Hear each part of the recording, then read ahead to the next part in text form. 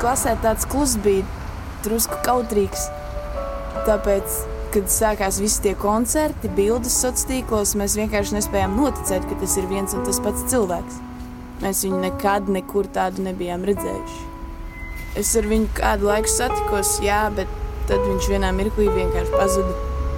Kad tā tēva nauda beidzās, cik nu man tad sanāca viņu redzēt, viņš kaut kāds piezemētāks bija kļuvis tāds apgarotāks, bez tās bravūrības, bet arī bez kautrības.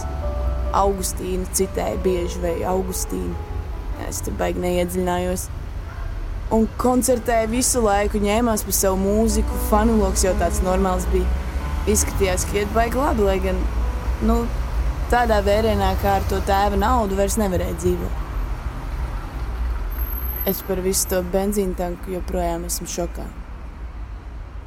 Tas viss diez vai bija naudas dēļ. Un par Fjodoru es neticu.